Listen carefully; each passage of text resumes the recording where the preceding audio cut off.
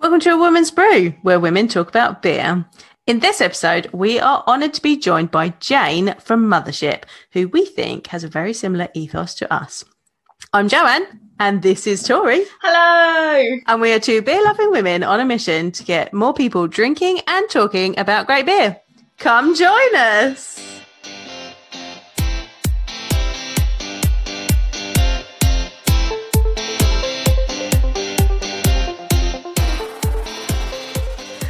Oh my goodness, we are in the same room. Are we? We are in the same room. We're not on different screens. If you're watching the video, you would have figured this out by now. But yeah, we're in the same room. We are in the same room. Why are we in the same room, Jo? Because I've sneakily come up to Reading to be taken to Siren, obviously. As you do. I mean, you went to Elusive as well, wasn't you? We did, yeah, we did. So we came home with a few beers. Just a few, not too many. No, not very many. We may have organised some more podcast episodes while we were there. It's all good. Yeah. And then on for more drinks this evening. Yes. But beforehand, we've got drinking to do today.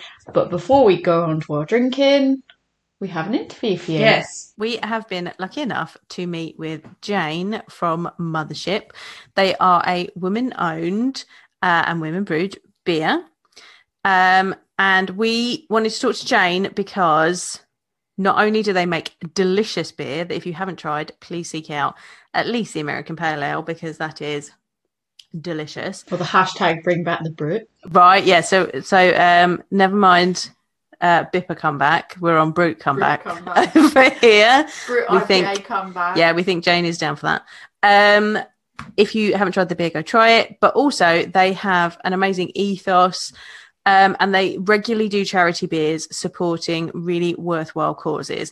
Their current beer is Text Me When You're Home. As a women-led podcast, this is very important to us because how many times, ladies, female identifying listeners, have you said to your friends, text me when you get home? It is something that we always say. So this is something that we discussed with Jane in our interview. Which you'll hear in a minute. It is coming up. We hope you enjoy it. So we are very honoured this evening to have Jane from Mothership. Hello, how are you? I'm very well, thank you. Thank you for joining us. Glad you could fit us into your busy schedule. Appreciate it. Thank you for having me. You're welcome. So if people don't know who Mothership are, can you give us your little elevator pitch? Who are you and why should we know who you are? Okay, well, Mothership are a female-led beer collective, and our mission is to champion women, women in beer, women out of beer, women who make beer, women who sell beer, women who drink beer. We kind of work to raise the profile of women that beer is a drink for everybody, and it doesn't discriminate. We don't discriminate, and yeah, we love beer. Amazing. Just wanted to do a big preach. Yeah. I just think Mothership is everything that we're trying to do as well. Our ethoses are so aligned. And I started my Women's Brew account probably just after you guys started on Instagram, and I was having a look to see. And I remember seeing your stuff and going, this is it. This is the beer that I want to drink and I want to follow. And I just if anyone hasn't followed Mothership's Instagram account, please go and do it in a minute when you finish listening to this episode. Don't go do it now because we want you to keep listening. But just you champion women in the industry. There's so much great information that you put out there. I just love it. It's so good. Yeah, we try to be very kind of positive in everything we do, and it's a real kind of empowering mission that we have, and we try to reflect that in everything we do, in our social media, in our beer, in our kind of all of our communications, and yeah, our lives generally as well. I couldn't believe that you started, was it in 2019 that you started just for 2019? Yeah. It feels like I feel like I remember getting your beer repeatedly from Tesco, getting the Bruce IPA and being I like this label looks really nice, and then not even realising the whole female aspect to it until after I got it home, and then I was like, this tastes really nice and this is amazing. And then just every time I'd go to Tesco, I'd be like, oh, I'm gonna get some more, I'm gonna get some more. And then one day I couldn't find it anymore and I was devastated. I was like, oh my God, it's gone. What is happening? She loves a brute IPA. And it feels like it was so long ago now. And the fact that you just said 2019, I was just like, yeah, well, we only had about a year before the pandemic hit. And so, yeah, it was kind of real boom, then kind of bust, you know. We were kind of on a really great trajectory, and then everything kind of went a bit down the pan, as they say. So you haven't got your own facility, have you? You Cuckoo Brew, is that correct? We have Cuckoo brewed in the past. We actually currently contract brew. We were Cuckoo brewing for the first kind of year and a bit, and then I had a baby, and that gets in the way of quite a lot of things, like making beer. We were also in the middle of a pandemic. I had two other children that I was trying to homeschool and generally keep in some kind of vague control of. And to be honest, Cuckoo brewing fell by the wayside. Something had to give, otherwise I was going to have a nervous breakdown. I don't blame you. I'm thinking of that. Like the balance act already. I'm feeling stressful just from listening I'm stressed out. I was quite stressed. Yeah. And so we went from Cuckoo brewing to contract brewing, and now we are doing that. It's actually freed up a lot of my time to be able to focus more on actually getting our own facility up and running. Okay. So although contract brewing was never part of the plan, it's certainly not part of the long-term plan. It's quite a good kind of means to an end for us at the moment. Oh, that's good. So if someone doesn't know what Cuckoo brewing or what contract brewing is, can you give us a little rundown of what that is? Oh yeah, so Cuckoo brewing is where you go into someone else's brewery, you brew the beer yourself, often with a bit of help from people from their team who understand the kit and how it all works, but kind of they know it all in and out. And then you use their tanks, and then you get the beer from them, and you've kind of had some kind of part to play in making it yourself. Okay. Contract brewing is a kind of different thing, because you just ask somebody to brew your beer and you pay them for it and then they make it. So although we contract brew our beer at the moment, all of the recipes are our own, all of the beer styles are our own. We don't exactly hand over the recipe, because they understand, how their kit works and how to get the best out of their kit, because all kits are kind of work slightly differently, and water profiles, and every brewery works quite differently. But we work with their brew team to make sure that the beer is how we want it to be, and then they brew it. We don't have anything to do with it, and we have it sent to our warehouse at the end of the process. Okay. Does that kind of dictate what you brew? Like either process, does that dictate what you can brew and how much you can brew? To be honest, contract brewing is a bit more flexible, because often places will have a kind of set kind of amount that they want to contract brew per month. I give our facility a kind of production schedule for the year, because I can generally predict, kind of give or take a bit, how much we're going to want to brew over the course of the year, and what kind of thing we're going to be brewing throughout the year. And so they just book in that volume for us at the times that we want it, and it generally works quite smoothly. Cookie brewing can be a bit more challenging, because often you're kind of fitting in around other people's production schedules, and it's a bit more informal. So we were reading on your website about how you have seasonality within your beers and what you brew. How do you pick what you're going to brew for those? To be honest, that copy could do with being updated slightly on the website, because that's not being less seasonal how we work anymore. Okay, fair. We do have a core range. We're only actually producing one of our core beers at the moment because after the pandemic, we just kind of went with the one that sold the most. Yeah. And we're just kind of focusing on that at the moment, which is our APA, which sells really well. I love that one. This is such a great beer. It's a really good beer. I find it quite hard to drink anything else because I like that so much. Yeah. We always have it in our house. I think, well, maybe I'm one of our best customers. I like to think people like packing orders and they're like, who's this one? Oh, it's another one. James.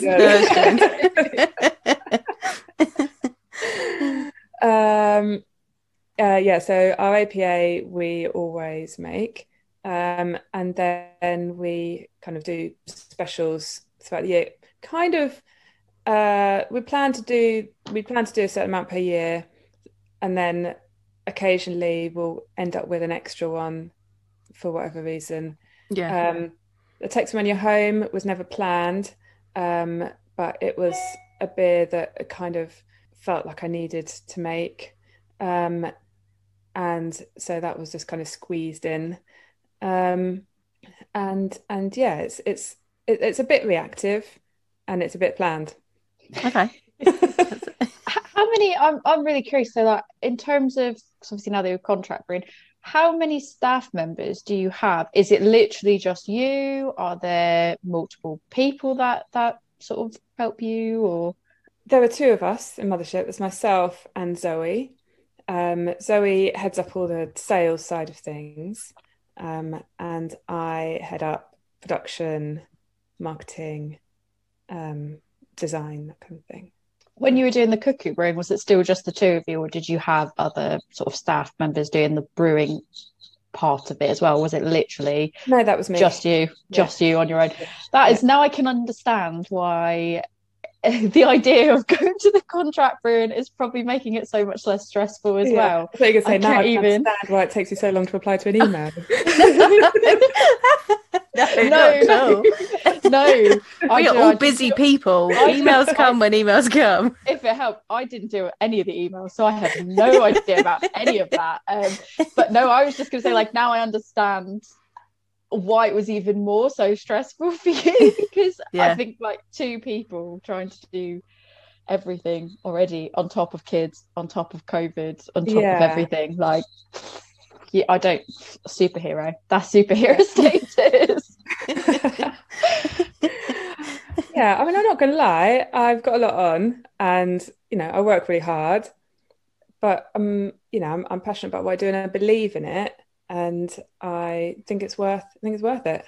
Yeah. So I saw, if I've got this right from your website, your background was in winemaking, is that right? My background was in winemaking, yes. So you started one. It was I worked as a winemaker's assistant when I was at school and college, in my local winery, which was Chapel Down. I think you're based in Kent, aren't you? Yeah.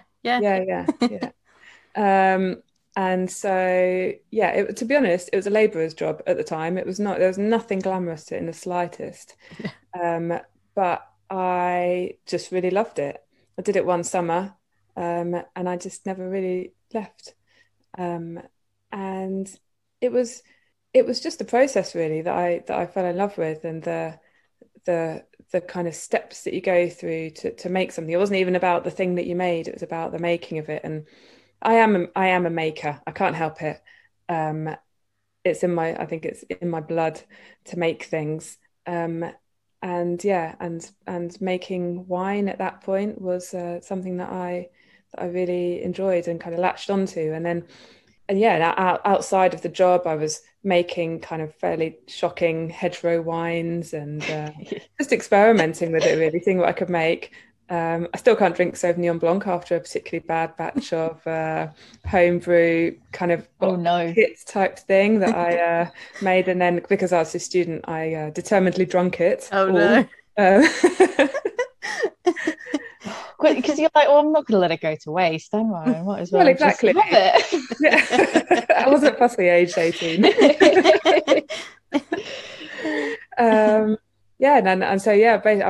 kind of homebrewed all my life, 20 years now. Probably about 10 years ago, I got into making beer.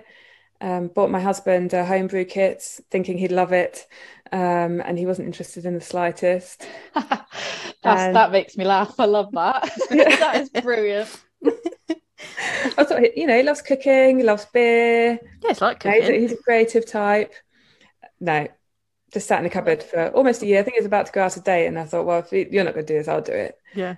And I did it, and I immediately realised the kind of potential for kind of creativity in beer making, and the permutations and combinations and all the different things you could tweak and fiddle with to affect flavours, and I fell in love with the process again, all over again, and I just I knew a lot of the kind of principles from my winemaking days, and I just kind of worked with them a bit to work out how to make beer, and even crossed over like that Brut IPA. I mean, I made that before I made it commercially, just as an experiment using champagne yeast. Just because that's what I did at the time. Is just like, oh, just try this. Doesn't really matter. Chuck this in, see what happens. Yeah, it's only 25 litres. Not like I'm throwing 10 hec. Yeah. now I do that on 10 hectolitres. That must be like, I feel like I'd be so, like, the first time that you make something creative, like, were you just super nervous? Like, I feel like I'd be so nervous about how it was going to come out, even though it's just for you on a small batch. It's just for you, and if it fails, I say fails, not fails, but if it doesn't come out the way it's intended, no one's going to know but you. But are you not still? I feel like I'd be so stressed about it. Like, Joe, you homebrew, so like, do you, when you put the recipes together, you're like, oh, what if it doesn't land the way it's supposed to? I got less concerned about it because I do 5 litre batches. My first few, I was just like, I don't want to get an infection. I don't want it to be bad. But now I'm just like, I'll chuck that in, see what happens. Yeah. It's going to be drinkable. That's the best way. Yeah, it's hard to go, really, really, really wrong. Yeah, you can't go really, really wrong, really. As long as you've kept everything clean, you're going to get something that's drinkable. It might not be exactly what you wanted, but it'll be drinkable. If it doesn't work out, just call it a sour beer. Yeah, exactly. It's fine. I meant to do that. It's an experimental beer, the likes of which no one's seen yet. Yeah. No, I thought that was really interesting. Just the fact that, like, how, I don't know, I've gone on like winery tours and stuff like that, but I don't know too much about it. Like, when it comes to that, how similar actually is that process as a person that's done both? Would you say they are fairly similar enough that if you know one, you could probably blag your way into the other, or are they just worlds apart? They're not worlds apart, but they're not that similar. I would say there's similar principles, like kind of the importance of cleanliness, is kind of main one. The action of yeast and how you kind of get the best out of yeast, but the process of kind of extracting wort and stuff like that is not something that you deal with in winemaking. But yeah, there's principles that cross over. But yeah, it's been a long time since I had anything to do with winemaking. Fair. So you've got some really interesting combinations of flavours in your beers. Like, I was a big fan of the Cardamom and Rose Summer Stout, and the Forage Sea Salt and Watermelon beer. Like, how are you coming up with those combinations? Just in my head, really. Yeah. I just kind of think of something and think, oh, that could be nice. Give that a go. And we've got a big one coming out soon. I'm not going to see what it is, but it's pretty radical. I'm excited for that. Me too. I'm excited and slightly nervous. I think it's going to be good. I'll buy it. But yeah, a lot of it is just kind of in my head. Yeah. Do you think a lot of Mothership just comes out of my head? Do you think the wine making influences any of that, or is it just maker's going to make? Maker's going to make. Yeah. Yeah, I can't help it. I'm a maker as well. Yeah, I'm just like, what can I make? Yeah. What's going to happen if I do this? I'm just like thinking, like, oh, do you just eat a melon one day and you're like, this is going to be like, let's just put this in a beer. Like, do you get inspired from things around you? What happened with the watermelon goes, actually? I remember that one. I had a cucumber sour in my local beer shop in Nunhead, and I was drinking it and thought, oh, this could work really well if it's watermelon. I was like, oh, and if it was a geyser, yeah, I like the sound of that. But basically, I make beers that I think, oh yeah, I quite like to drink that. Yeah. Yeah. And then I feel like that's the best way, isn't it? Just to make the beers that you want to drink. Yeah. And then hope that everyone else wants to drink them as well. Exactly. A bit of a gamble. But it's something that's a bit, I think, unique and refreshing that I think people will want to at least try it, because it is something that is just so different from what other people are doing. Yeah, definitely. Yeah. Amazing. And that the watermelon geyser, that was I think that was our first charity beer. And the forage sea salt was a kind of way that I wanted to use the beer to tell that story. The charity was for refugee women. I wanted to use the beer to tell that story in a kind of, even like 3-dimensional way. Like you tell the story through words and you tell the story through the product. And yeah, that involved a trip to Margate, bucket full of seawater. Just around. Do you know what? Because I was thinking about, that's the first year that I got involved in International Women's Collaboration Brew Day. And I went up to Wildcard and brewed with them, but I wanted to home brew something at home. And I nearly went to Margate and got some seawater. And really? I nearly did it. And then I ended up doing something different. Yeah. I tell you what, I couldn't believe how much salt you get out of a bucket of seawater. Is it a lot? So much. Much. As it was boiling, I was thinking, I'm not going to get anything out of here. Yeah. And then I was like, oh, I don't know how to go back to Margate again. Get another seawater. Yeah.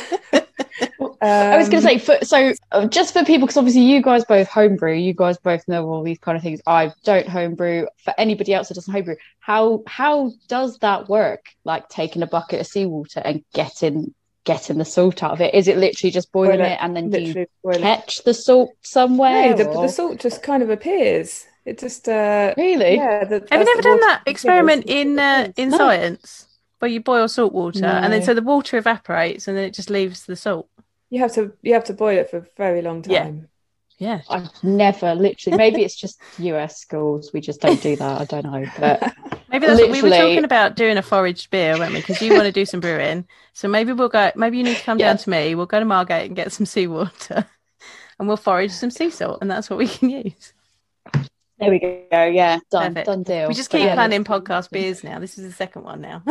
Oh, very nice. All because I've got to teach Tori how to we try to sell people on. We normally try to sell people on pumpkin spice. This time we're like, let's figure out how to make not a into the pumpkin beer. spice. No, I'm not. That's just a nice thing. It's all right. It's a tough sell. Yeah. We think we've got werewolf beer on maybe, and that's because he's American, so he gets me. So. Yeah. So your chat. We'll go back to the charity beers. They're really exciting. I think. How do you decide? Is it the story that makes you decide what causes you're going to go for, or are there other ways that you come up with which charities and which causes you want to brew for? Well, to be honest, there's no real set way. The Women for Refugee Women beer was a beer that I was a charity that I just really wanted to support personally, and so I kind of worked out a beer to do that. The Seeds of Hope was I think we originally decided we were going to do 2 charity beers a year. So I think Seeds of Hope was the second one. That was the Peach Pale Ale, and that was we supported Black Girls Camping Trip for that because it was around the time of the big kind of support around the Black Lives Matter movement, and we wanted to support a Black-owned or Black-run charity. So that was why we chose that one, and also generally try to support kind of smaller, kind of grassroots type charities where we feel that the money kind of will make a real difference to them. And yeah, So that's how we've chosen those charities. And then the Text Me When You're Home, that was a charity beer, and we chose that charity because it was just relevant to the cause that we were focusing on with that beer. Yeah, I think we're all, that cause is close to all of our hearts. I've got it here actually for those who are watching the video. Oh, amazing. So I bought 2, and Tori and I were going to drink it but I've still got Tori's. I've got to give it to her at the weekend. So we're gonna drink it together at the weekend, and we'll do a little review of it and put that on the end of this interview. Oh yeah, nice. Yeah. So tell you about she was going to send it to me. Yeah. But then what happened is she's actually going to come to mine at the weekend, and then she thought, oh, I'll just bring the beers I had for you. And then she said, are you good to record, on Wednesday? And I was like, yeah. And I was like, oh, I don't have the beer. I was like, oh, I've got the beer. It's fine. It's probably quicker because then we can sit and really drink it. And I was going to say, for background purposes then, for anyone that doesn't know what the charity is there, do you want to just give a quick explanation of what the charity is in case people can't figure it out? Yeah, so Text When You're Home came about as a result of the kidnap, rape and murder of Sarah Everard, and the kind of uprising that followed. And it affected me really deeply. I felt kind of horrified by it and just so upset. And it made me do a lot of thinking. And I guess the thing that I thought was how sad I was that I had been conditioned to believe that it was okay that I was frightened, that I lived with fear regularly in my life, and I was just kind of used to it, and it was just okay. And it's not okay. It's not okay for women to feel afraid, and it's not okay for women to walk home with their keys in their hand and to be shouted at from cars when you're walking to pick your kids up from school, and to have someone ride their bike next to you when you're out on a jog and just shout obscene stuff at you. None of that stuff is okay. And I just didn't even really realise. And I was just really upset by it. And I'm still upset by it now. And every time I talk about this beer, I get upset. Sorry.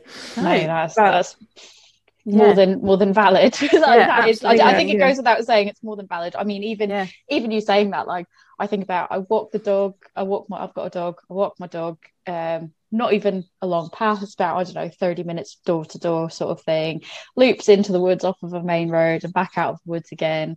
And it is even that thing of like the instinct of when someone, I know this, like today, perfect example, today there was someone that came onto the path, further down the path, and I sort of like turned around and I was like, oh, okay, totally normal looking guy, like there was no militia there, he was just going for a walk, and my dog stopped on the side to do a pee as she does, and obviously this guy got closer, and I was just like unconsciously continuing to look, being like, all right, let me just walk and make sure this person's not doing anything dodgy. And then they walked by and I was like, yeah, what am I doing? Like, I felt stupid for having that, but then I thought, like, no, like, it's crazy because I feel like I'm not the only person that does this. I'm not the only person that does this. Definitely not. Like, how many times have you walked down, like, right, I'm going to go back to my car, wearing my keys, putting my every woman has had their keys in their hand. Like,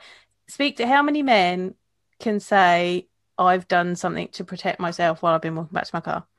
Very, very tiny percentage, where almost every woman that you speak to will be like, yeah, I've crossed the road when there's every time I've been out, I've got my keys ready, I've got my phone ready, I've got I've got, and you always say to your friends, I still do it now, text me when you're home, text me when you get home, always. Which is perfect name for a beer for that, cause. And it's definitely close to our hearts, and I thought that was, I thought it was worth asking you to explain it, to give some more context. And I think it's I feel like everyone's kind of valid for being outraged over that situation. So don't even to be honest, think about that. I was nervous about releasing the beer because I was worried that people would think I was, it's like a publicity stunt, or trying to make money off it, which we didn't make any money off it anyway. That's another story. But I was really overwhelmed actually by the support that I got from everybody who saw the beer and tried the beer, and it really meant a lot to me to have that support, because it was a nerve-wracking moment when I pressed send on that first Insta post announcing it, thinking, I don't know how this is going to go. It's going into the unknown, isn't it? Because especially on social media, where it can be more of a volatile, like you have people jumping on and doing things in certain spaces that it's just no way to know how something's going to land. So, well done for just going, I'm just going to do it. Hate is going to hate, that's fine. Yeah. But when it's something that's so personal to you, like, no, I think this is amazing. It's a vulnerable side that it's everyone's afraid to kind of put their vulnerable side out there. So well done. When it comes to your charity beers, out of curiosity, like, do you go name and charity first, or do you do the beer style first, or is it just kind of mix and match over which ones you do? Mix and match, to be honest. Often the beer style is kind of a bit of a whim of what I feel like making at the time, and then the charity is often what I feel like supporting. Fair. I think you guys if I've got it right, you guys have done a women's collaboration brew day before, is that right? Yep, absolutely. The watermelon goza was a women's collaboration brew day. I think we did not. I think Codebreaker was as well, actually. Our New England double IPA. Yeah. So I thought the Codebreaker was. Yeah. Are there any plans in future to be, obviously post COVID, with things going back to normal? I've used quotes for that because it's whatever normal is now, and we just don't know. But with things returning to the way trying to return to the way they were, do you have any plans to try to do more women's collaboration brew days, or is it a bit more difficult now because of the contract brewing situation? Quite challenging at the moment because of the contract brewing situation, but I'm hoping that we're not going to be contract brewing for many more women's collaboration brew days. Maybe one at the most. But it's something that we will always try and be part of, because it's such a great event in the beer calendar. It's for me, it's the highlight. It's such a fantastic thing to be part of, and the sisterhood is so strong. It's such an amazing day. Yeah. I've never done one because I didn't know they were a thing. I didn't know that they were a thing, if I'm honest. Just because, like, I think the one thing, Joe and I have talked about this before, the one thing that I think COVID kind of did for me anyways was I always enjoyed beer. I always enjoyed drinking beer, but COVID kind of forced me to find a community around beer, because my friends that are, I guess, pre-COVID friends, I should say, because I have a lot more friends now, they were not craft beer drinking people. My husband will drink it, but again, like, he just kind of goes with the flow. Whatever I'm drinking, he'll have that as well. But our friends are very much more like, just go to the supermarket, get whatever's there, just have that sort of, Foster's. They're happy with that sort of thing. They don't want to venture into anything craft at all. But I think because of COVID, I was forced to look for a community elsewhere of people to bond over when we were all stuck in our homes. And I found like so many amazing people in the craft beer community. And from there, I learned so much more about events and activities that were going on, because I never really knew about those things. I didn't know that there was like a women's collaboration brew day. I knew about International Women's Day. I never knew that there was collaboration brew day until sort of COVID had me meet more people, and Joe, who was like, I went and I did collaboration brew day here and there. And then because of that, though, because of COVID, I also couldn't get out and do one of those events. So it's really sad. Yeah. I think, we're going to drag you to one. Yeah, I'd love to do one in the future. They're a lot of fun. The wildcard ones are, I've never been to a wildcard one, but they look pretty epic. Yeah, they're pretty mad. I spent the entire day just cleaning lemon peel. Oh, really? Yeah, for the beer that they made, and I loved it. Yeah, so you're just standing there with a bunch of women, just like we had a little production line going, like they were cutting the lemons and then juicing the lemons, and then someone was peeling the zest off, and then we were cleaning the zest, and it was just that. It's quite a kind of amazing metaphor of being part of something that's so much bigger than yourself. Absolutely, in the beer and in the concept of the brew day. Yeah. And just getting to meet all these women that are just so invested in beer and love it so much. It was the camaraderie was amazing. I loved it. Yeah, absolutely. I hear you talk about it, and I'm just like, oh, I'm so gutted. We'll get you to one. Don't worry. We'll get there. We'll be able to do another one. Yeah.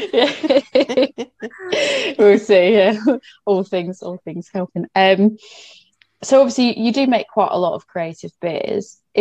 If you could make, what is the most like wild creative combination that you would like love to be able to try to make into a beer, even if you like it doesn't matter how well you think it's going to sell, but like the most wild creation that you'd want to see in a beer?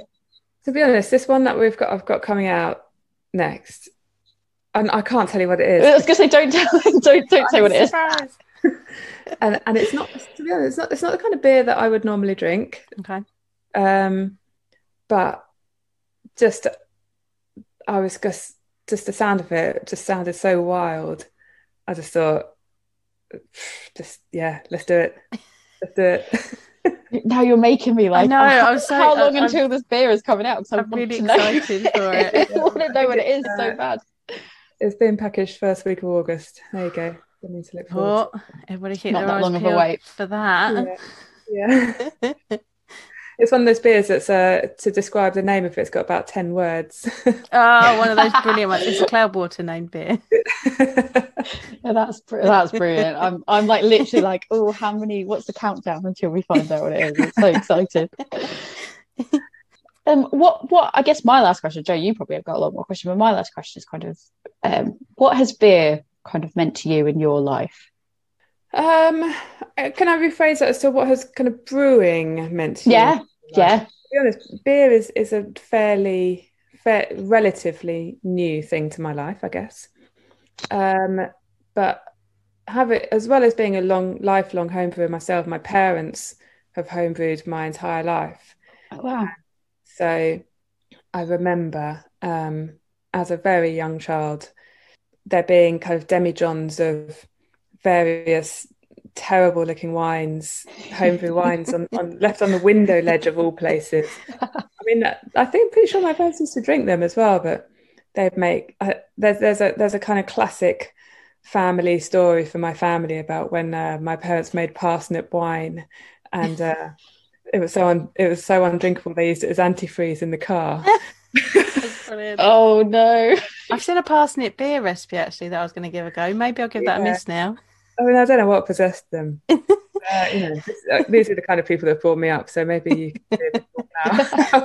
I'm like I am. Where your creativities come from. That and the drinking. I think that's brilliant. So ever since I can remember, brewing has been part of my life, and both my brothers homebrew. It's just, I don't know, something that we've just been brought up with and have just all run with, and I think probably I've taken it to the biggest extreme. But yeah, so, and then when I worked at the Chapel Down Winery, that was a kind of an extension of it wasn't a completely foreign concept to me, although they don't make much parsnip wine at Chapel Down. No. Did you go in here and go, the recipes, they're all wrong. There's no parsnips. Where's the parsnip? Where are the parsnips? You're getting it wrong. So and so, as well as it kind of being a kind of constant theme throughout my entire life, it has been a real kind of creative output for me as well. As somebody who's kind of, everything I do really is I mean, to be honest, everything everyone does is creative, but I kind of really value that and try to try to kind of embrace it as much as I can. And yeah, so it's been a great creative output for me, as well as kind of enjoyable hobby. And yeah, I believe in a daily making practice. I don't know, Jo, if you're a maker as well. You probably daily make. And so I kind of can't live without my daily make, even if it's kind of 10 minutes of something at the end of the day. I try and make something every day, and I think it's really good for your soul and for your spirit. I'd recommend anyone else to try it. It doesn't have to be good. Most of the things I make are rubbish. But yeah, it's good to something to try and challenge yourself with. So yeah, it's been part of my daily make throughout the years. And, if somebody wants to try like adopting that process, like what kind of things do you recommend someone trying to make? Well, I kind of like scattergun make, so I'm kind of not very good at lots of things. Over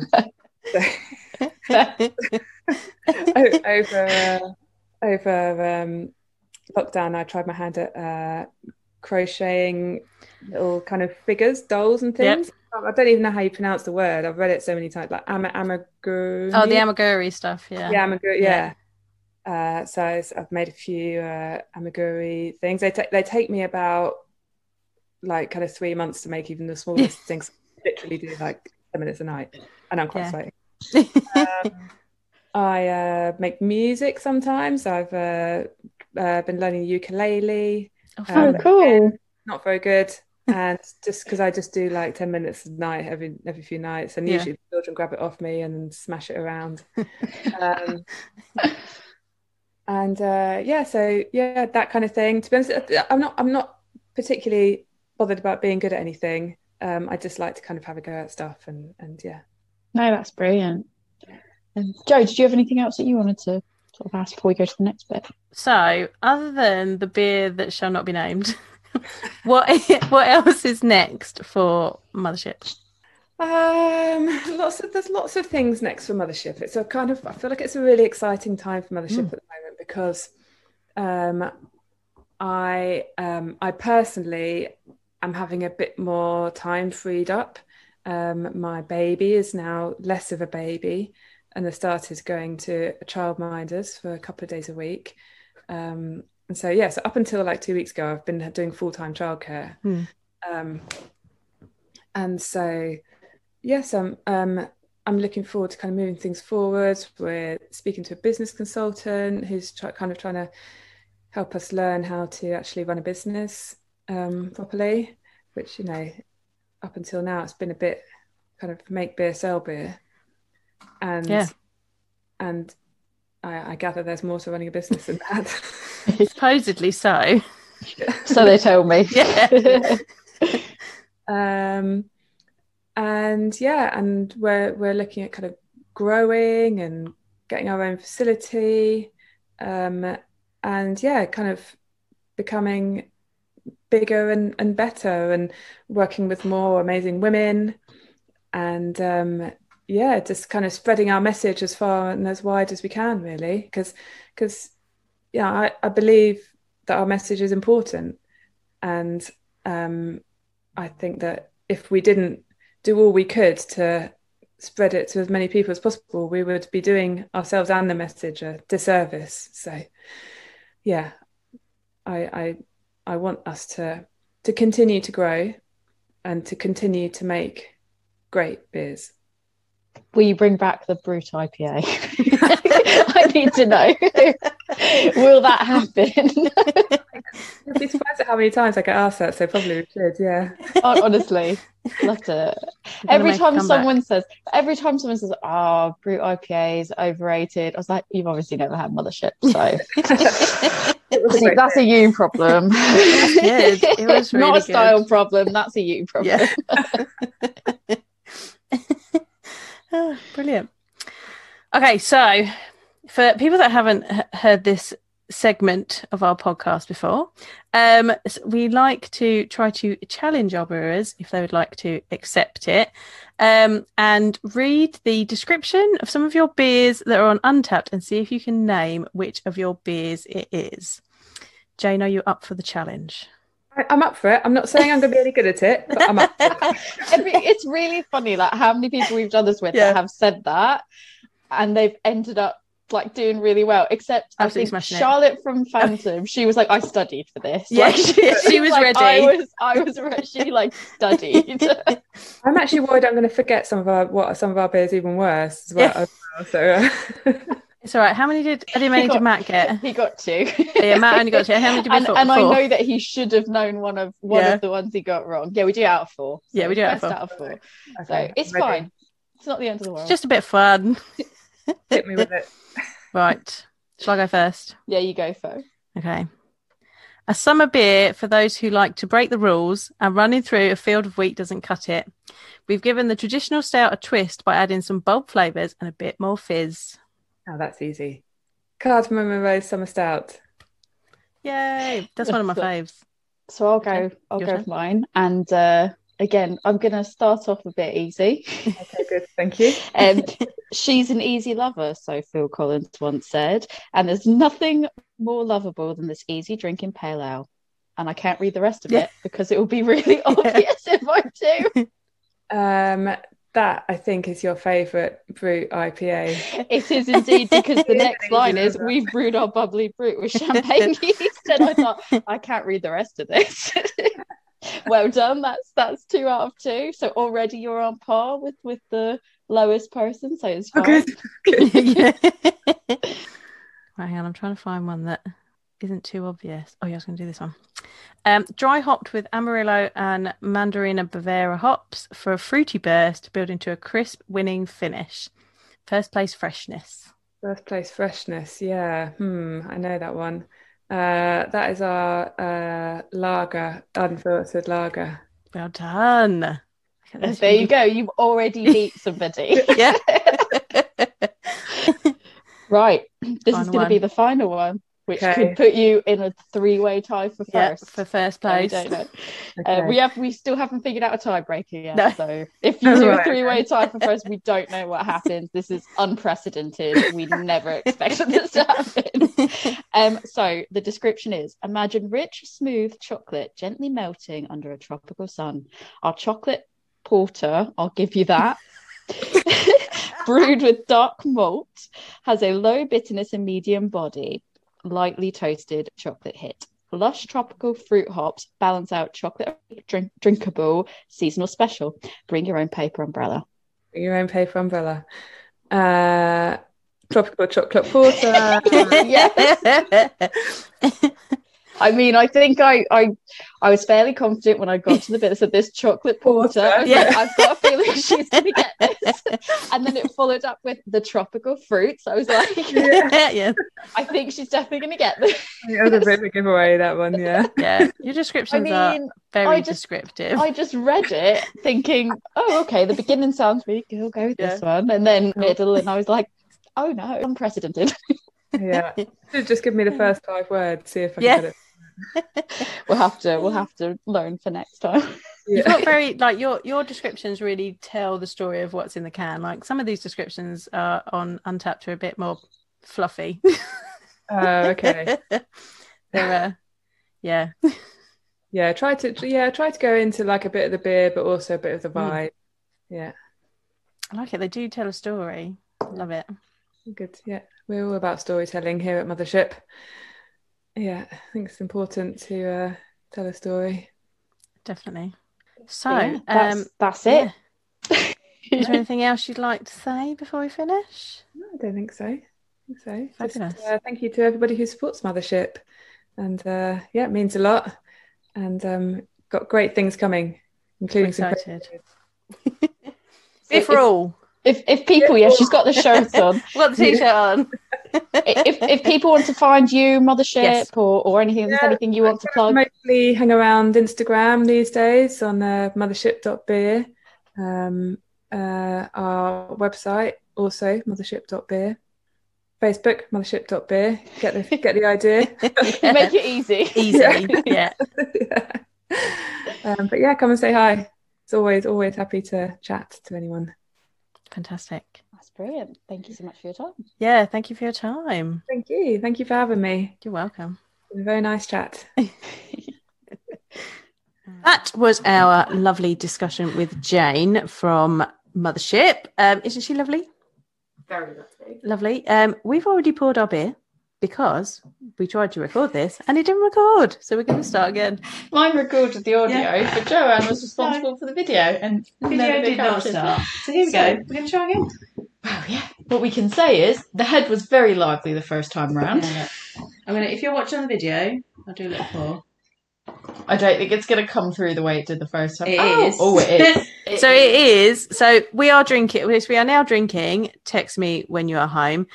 This beer and its cause is very close to us here at the podcast, being people that identify as women, because we have, as we said in the interview, been in the types of situations where we have sent friends home and we have said, text me when you get home. So this beer on the back, it says, for too long, women have been taking the longer route home. Keys clutched in their fist. They have made sure not to dress too provocatively. Don't make eye contact because you wouldn't want to give them the wrong impression, right? We believe that women of all ages have the right to walk where they like, dress how they like. We believe that women have the right to live without fear. Amen to that. So we have this beer to taste for you today. It is a 6% IPA.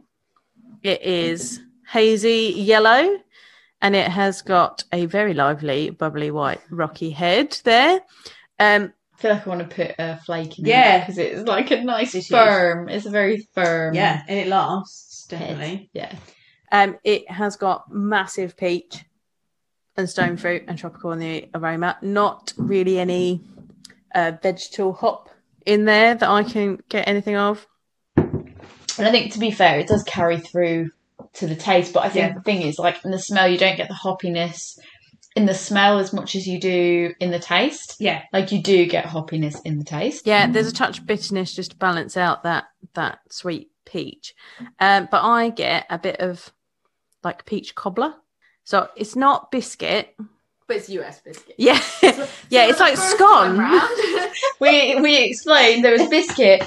But it's not biscuit. It was like US biscuit. Yeah, it's like scone. The scone topping of a cobbler. So it's not quite doughy, it's not quite biscuity, it's that bit in between. And peach, that's what I get from this. It's very refreshing. Yeah, it's quite lovely. Like, I feel like it's really hot out at the moment. Yeah. And today was really hot. And yeah, it's just that like refreshing little fruity bit that sort of helps you get through the heat, really. Yeah. It's quite nice. And I think the back writing on the can really speaks to me. I know it really speaks to you. Yeah. I think we've all had our own experiences with that, and you know, first time round we were talking about the whole self-policing thing. We did mention you, Nicola Bottomley, and the conversations that we had over the Women on Tap festival about the whole self-policing situation, and it's quite it is quite frustrating to have that experience of like, oh, did I dress the wrong way? Did I do this the wrong way? You know, what did I do? If something happens to you, I feel like a lot of times with women, it does become the, you know, what have I done that was wrong situation? And so I think like the way this is written, the back of this can, in my opinion, is quite perfect.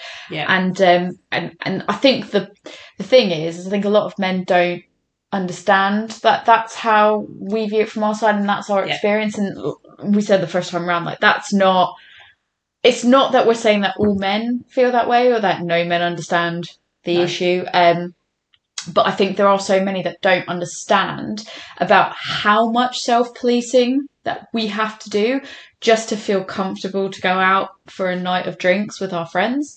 And yeah, I think this beer, everything about this beer for me, the taste is perfect, the message is perfect, the writing on the can is perfect. And, you know, I don't know your thoughts on it, but that's how I feel.